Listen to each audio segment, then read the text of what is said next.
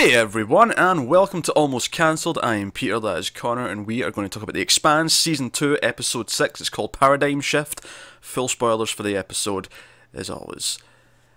So, big things at the end. We're going to go nuts about the ending, sure, this is happening, but the things before that... Save that for a little bit. Save that for the I don't know if the conclusion, but certainly towards the...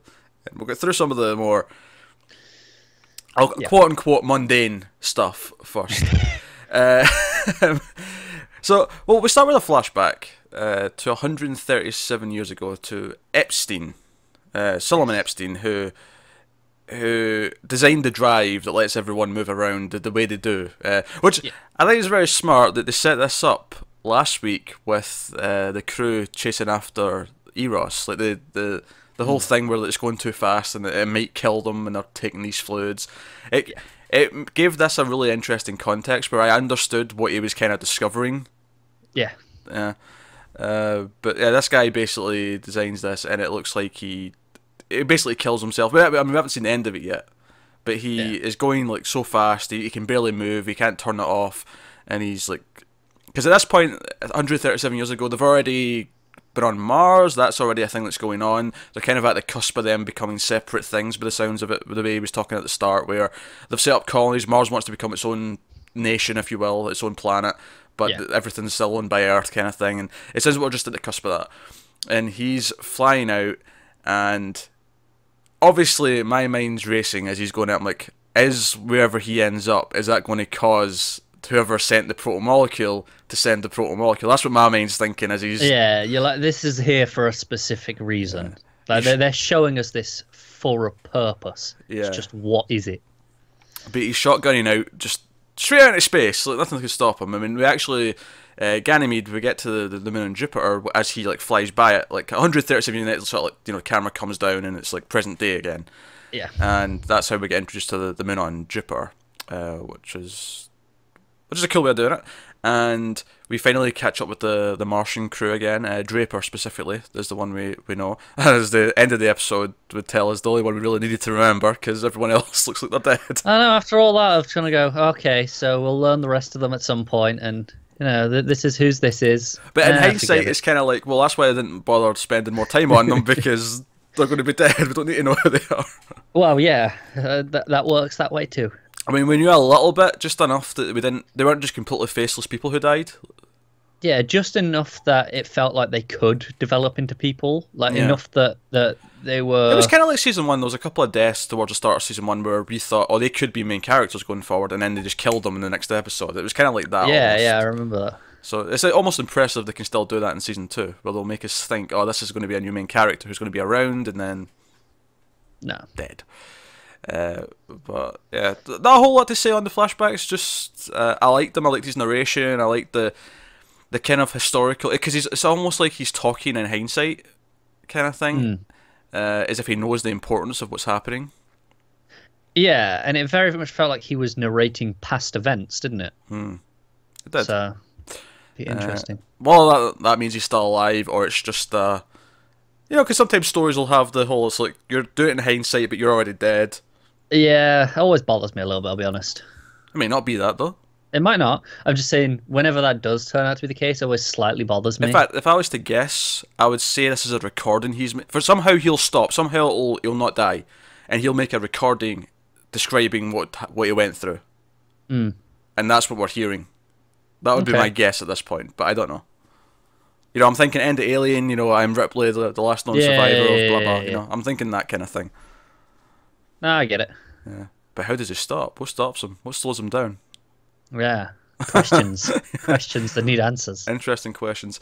Avasarala was a badass in this episode, and she went into Ehrenreich, and it started off as a fairly peaceful...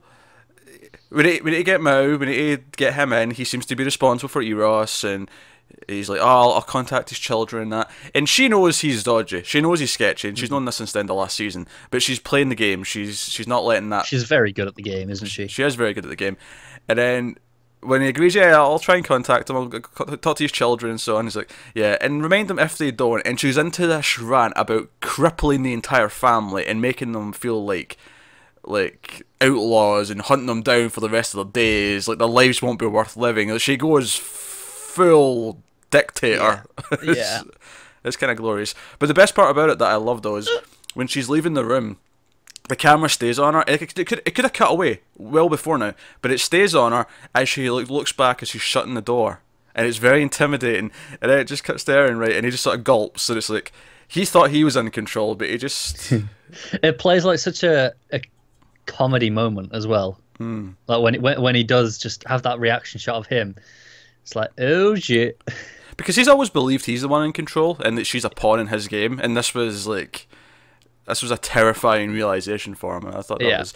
But you mentioned comedy beats. We have to talk about one scene that gave me two of the funniest moments. Like, so we see Holden and Naomi, and they're together, and they're talking about, oh, we need to destroy the sample, whatever. And it cuts to a shot of just Amos and Alex, right?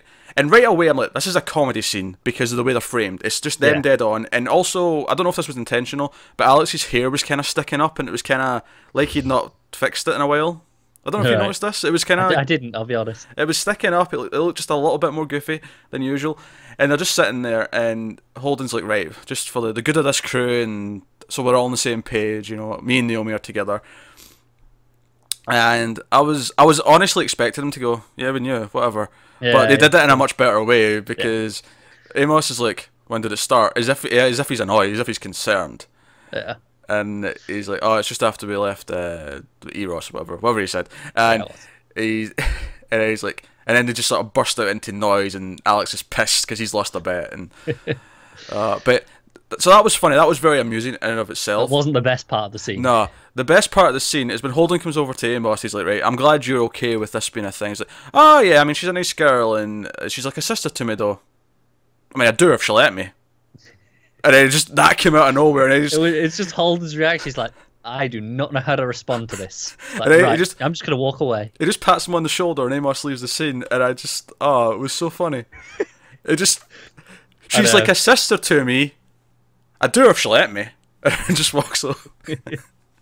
Oh, it came out of nowhere. Amos is becoming an MVP this show. He is. He was cracking me up so much this episode. Yeah, because later on, when they get back to the Taiko and they're like heroes have been celebrated, and Alex has been a bit of a pimp, and he's got like 4 girls around him, and he's like, oh, when you're out in the black, and he's like telling these heroic stories of himself and all the rest of it. And then presumably the boyfriend or wife of one of the girls comes in and starts like harassing him and pushing him around. Amos steps in and beats the shit out. A bit overkill. Like the one punch would have been enough, Amos, but he like beats him up to the point where he's blood everywhere and all that. And Amos just kind of leaves as if, yeah, you enjoy yourself, Alex. My favourite bit as well of that is Alex like, what are you even doing here? Do you live here? He goes, oh, I've got a flat next door. It's like, next door's a brothel. It's like, yep. Yeah, Amos's sociopathic attitude is becoming really funny to me. I don't know what that says about my sensibilities. But it's becoming okay. really funny. It's the most fun thing in the show. Everything else is so serious and life-threatening, and all this other stuff, and then it's just Amos. Just this is just fun. When Alex sort of confronts him later, because he's messing with the Mars flag, and it's like, oh, this is your weird way of apologising. He's like, yeah, like some people need to be protected. There's no shame in that. And Alex, of course, takes some umbrage with this comment. Understandably, it says, "Look, I like willingly let like an entire crate of people die to save your ass when we were attacking Eros. So don't you give me it." My favorite bit was where he goes, "I'm a big boy. I don't need protecting." Alex is great as well. All the main cast are actually pretty well rounded at this point. Where definitely they all have their beats, they all have their things, and of course Naomi in this episode is against them destroying the molecule, the sample that they had at the start of the season. Fred Johnson, of course, is suspicious that they're hiding something because there's this 5-hour gap where you're kind of unaccounted for when you came back from Eros that first time, and they all agree to destroy it, and you can tell throughout the entire scene that Naomi's lying. Like, she's not actually sending it to the sun. She's put it on the screen as if it is, and we cut back to the sample so that we know that it isn't destroyed. It's there. It's in the asteroid still. Yeah. And but again, that's her and her kind of allegiance to the belt and her beliefs coming into play, and it's kind of going against what's going on in the crew. Which is kind of funny how she's been kind of the one who's been more willing to follow Holden to a point early on, whereas Amos especially took a bit of time. But now he's like, yeah, he's my captain. I'll do what he says. Yeah.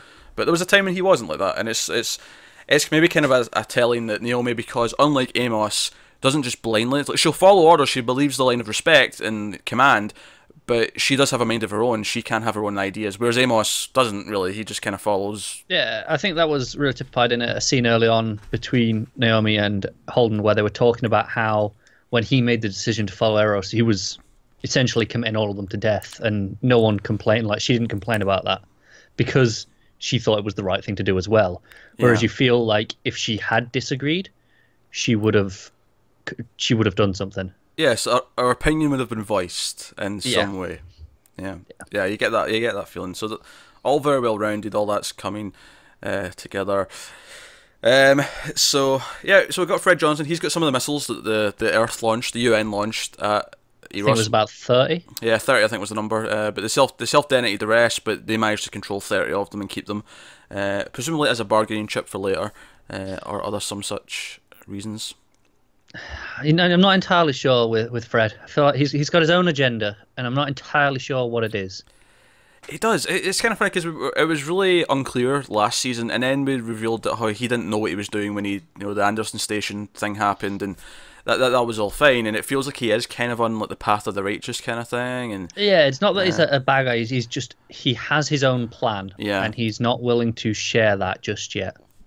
Do you know what I really loved about the scene he had with Holden, where he comes into the Rassi, and he comes to Holden, and he's like, right, I want to get on the same page, because I don't think we're on. And they have this conversation about their allegiances and all the rest of it.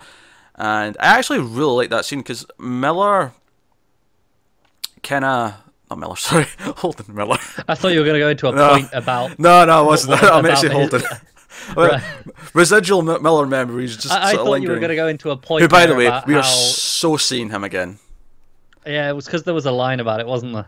It wasn't just that. There was just the people are going to Venus, and I'm like, oh, yeah. People, him and Julie are going to be there in Venus in some way, in some capacity. There's going to be probably.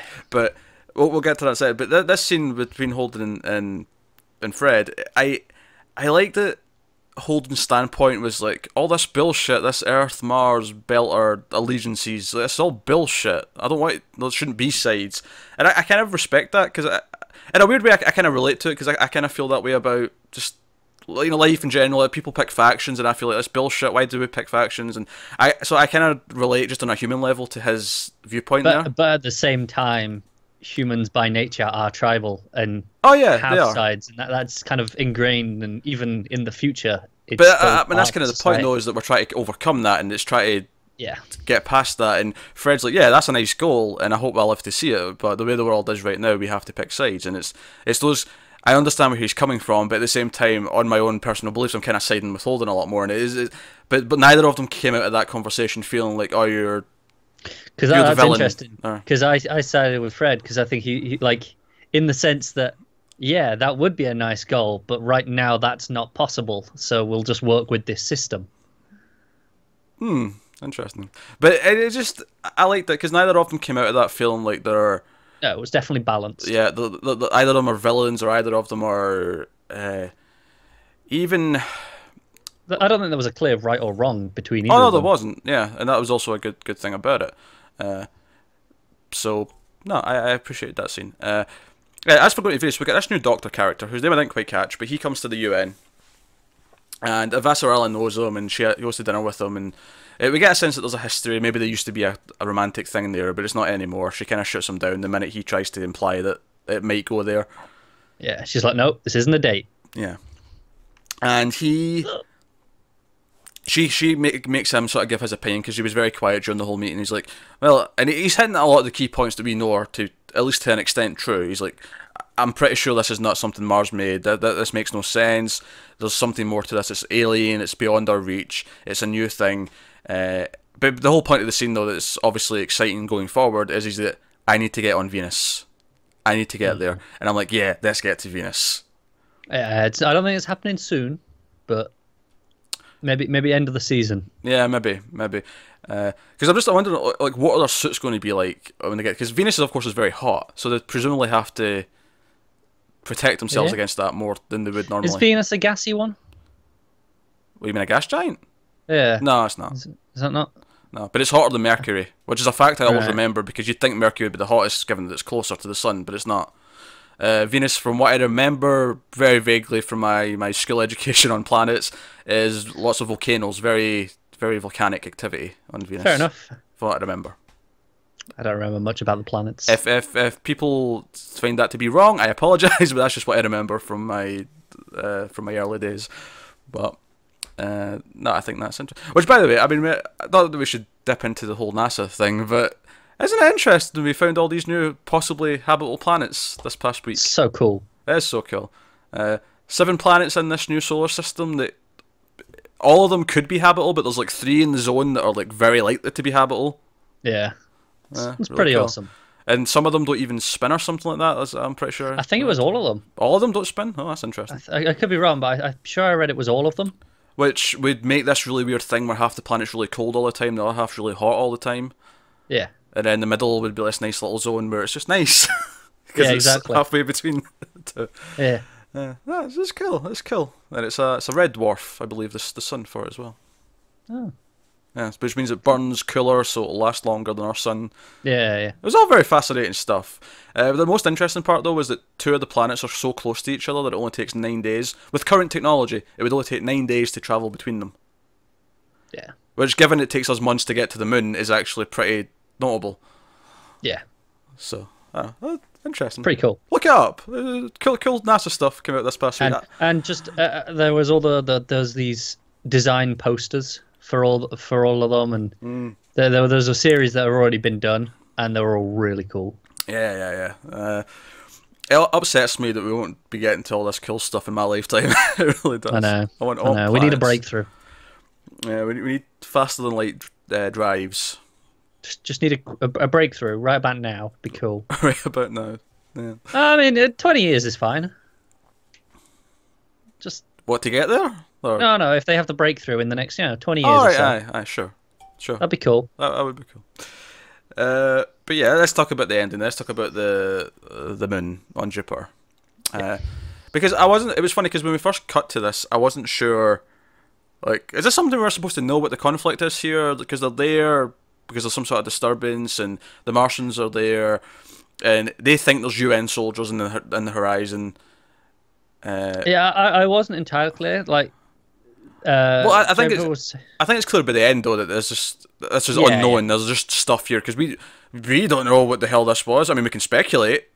Yeah. Because obviously an attack happens. There's like a drone. They establish isn't one of theirs. They assume it's one of the sort of the biolabs or whatever here is here, the greenhouses that are presumably in this colony. And although now I would assume that it belonged to the enemy, the villains that appear Yes. at the end. That would be a more logical assumption. Yeah, the Martian ships all get blown up to hell at the end. Utterly disintegrated. Yeah, as do some of the satellites or something they've got in the Look like them, yeah. got in the atmosphere. They all get destroyed. The rest of the Martian crew get completely obliterated, and Draper's lying there. Kind of, I like the little effect because our glass is cracked and just a little bit of the oxygen's just kind of sort of escaping, but not completely. It's just got a nice little vapor sort of effect that was happening. Yeah, it was nice. But now we see from her point of view, and this being, hint of protomolecule. I seen some blue glow. I Certainly. saw that as well. Yeah, but there's a being there who didn't have a suit on, was looking at her, and that's sort of what we end the episode on. Yeah. And so the speculation would be, is this a person who has been taken over by the protomolecule, or is this actually just one of the beings who sent the protomolecule? Yeah. See, you know the ship from the past, the 137 years ago, Yeah. and we see it here on over when she looks out. Also, I want to say, the zoom on those helmets is phenomenal. Oh yeah, they've got this HUD display that can zoom It's in. like And it says at the top it's like 65 times zoom, and it's just utterly clear. yeah, given how much planet moving around they've got and all that, I'm willing to buy their zoom technology is better. I believe it as well. I'm impressed by it. Which sounds weird given that I've not mentioned that about all the other tech, but Don't know. The zoom just was like, that's impressive zoom. It's probably because you use zoom on an everyday sort of basis with Probably things that is. you appreciate the advancement in zoom technology Yeah, more. exactly. That's probably what it is. Because in context, you see how you would use that. Yeah, that makes sense. Whereas, yeah, But spaceships are cool and all, but we wouldn't actually be using a spaceship right now if we had them. exactly, So, exactly. But what was I saying? Yeah, you see the ship. do you see the ship when from her point of view? It looked like it to me. I didn't spot Did- this. If I mean, maybe you did, but I didn't see it. Maybe I misinterpreted it. It was as she was, looking out, and it was all zooming, and we were seeing the battle and everything like that. It looked like that was the ship that was one of the ones that she focused in on. Well, in the sky or like landing? Yeah, Oh, in the right. sky. That was just because when we seen the 137 years ago when it went past the moon, because it Yeah. flew past and then we sort of tilted down to it. So you may be right though. I'm going to have to go back and check to see if that ship. I was could there. be wrong. I could. It just looked very similar. If that is it, It may have just been a similar ship, but might have been. so yeah, could it be him that's been affected by the proto molecule? Yeah, that was something I thought maybe he did go past, and then he's come back. Yeah. Which, I mean, maybe ties into the whole idea. Did whatever he ran into or find trigger the attack, triggered the proto-molecule being sent, presumably to Earth, but obviously it got disrupted and landed in the asteroids and whatnot. Yeah. I was wondering if that's how he's been, if that is him, this being, that he's been infected then, but he was still able to pilot his ship back. Or is it just a native alien? Or that, and it's just stole a ship. That would work too. If it is even the ship, if it's not the ship, then it's just. Yeah. I presume the aliens have got good ship technology. I mean, You have to assume so. so But I don't know. it was very interesting. It's kind of this thing because it almost felt like the last episode, and I understand the last episode was also the end of the first book, but it really did feel like we wrapped up a big chapter of the whole story because we ended the Eros and we ended, for now at least, Miller and Julie stuff, and it felt like that was a conclusion. And I thought it was interesting this episode. It introduced a new doctor who wants to go to Venus, and it introduced, like, straight up here's possibly an alien life form, just an alien being looking down at you. It was like, here's a big, bold new thing to, like, no, there's still stuff to come. You can We're tell not this done. is the start of the new story, so to speak. Yeah. Where obviously everything's continuing, but this is the new stuff going forward, and it feels that introductory in this episode. And I feel like, probably Draper maybe didn't come into it until then, and they seeded her before, just to give us some elements so that it didn't feel like it was just all out of nowhere. Could have been. Kind of thing. It feels like that to me, but that was an enjoyable episode. I do, obviously it was more of a quieter episode than the last one, but not completely quiet, but just a bit more. Like I said, it feels like it is the start of the next story. It feels very introductory. It's like, okay, here's the new pieces that you're going to need.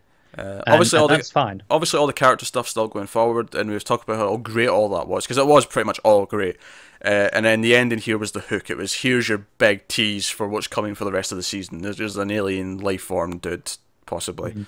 Or Very humanoid looking still. yeah, humanoid shape, but very didn't need a suit. Was fine in a vacuum, without a suit, and had the blue glow to it. So that's why we think it could be a human that's been turned by the proto-molecule, but it could also just be their native species, because we don't know. Good. Because after all, it's one of those things where if I believe if you had a planet that was similar to Earth, then the life forms that would form there would probably be very similar to what we have anyway, just because that's why we've formed the way we have. In theory, yes. Yeah. Well, yeah, we don't have another planet with life on it, so it's all theory. Yeah, I'm saying, in theory, yeah. Well, I mean, it's the whole, the birds on the Galapagos Islands that they go differently to each island based on the food, and it would have to be very similar to our planet to evolve so similarly. Yeah. But then, I mean, it's obviously the fact that if it is the alien life form, the fact that it doesn't need to breathe in a vacuum, I mean, it's already very different. It's just the idea that it's got, 4 limbs, that kind of thing. Yeah. I can buy that that's where... Because when you think about it, most species on this planet, any mammals anyway, have 4 limbs. Sure, a lot of them it's 4 legs instead of 2 arms, 2 legs, but you can see the similarities. The only true difference in terms of, like, physical between is really is the tail. Like, there's nothing that we have that's similar to a tail that most other mammals have.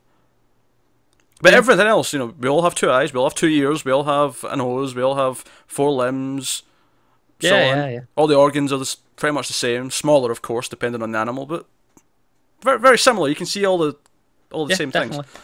So, but anyway, we're getting into some talk that we really don't know what we're talking about. So I'm just going to wrap this up here. Say this was a good episode. I'm intrigued by all the things going forward. A very exciting ending. Very exciting ending. But yeah, that's this week's Expanse. Let us know what you thought of this one in the comments below. Like and subscribe and all that stuff. It helps us out a lot. Get us on Twitter, mild_fuzz for channel updates. Individual Twitters are on the screen for general ramblings. But that's us, guys. We will be back next week with more Expanse. Thanks for watching. We'll see you next time.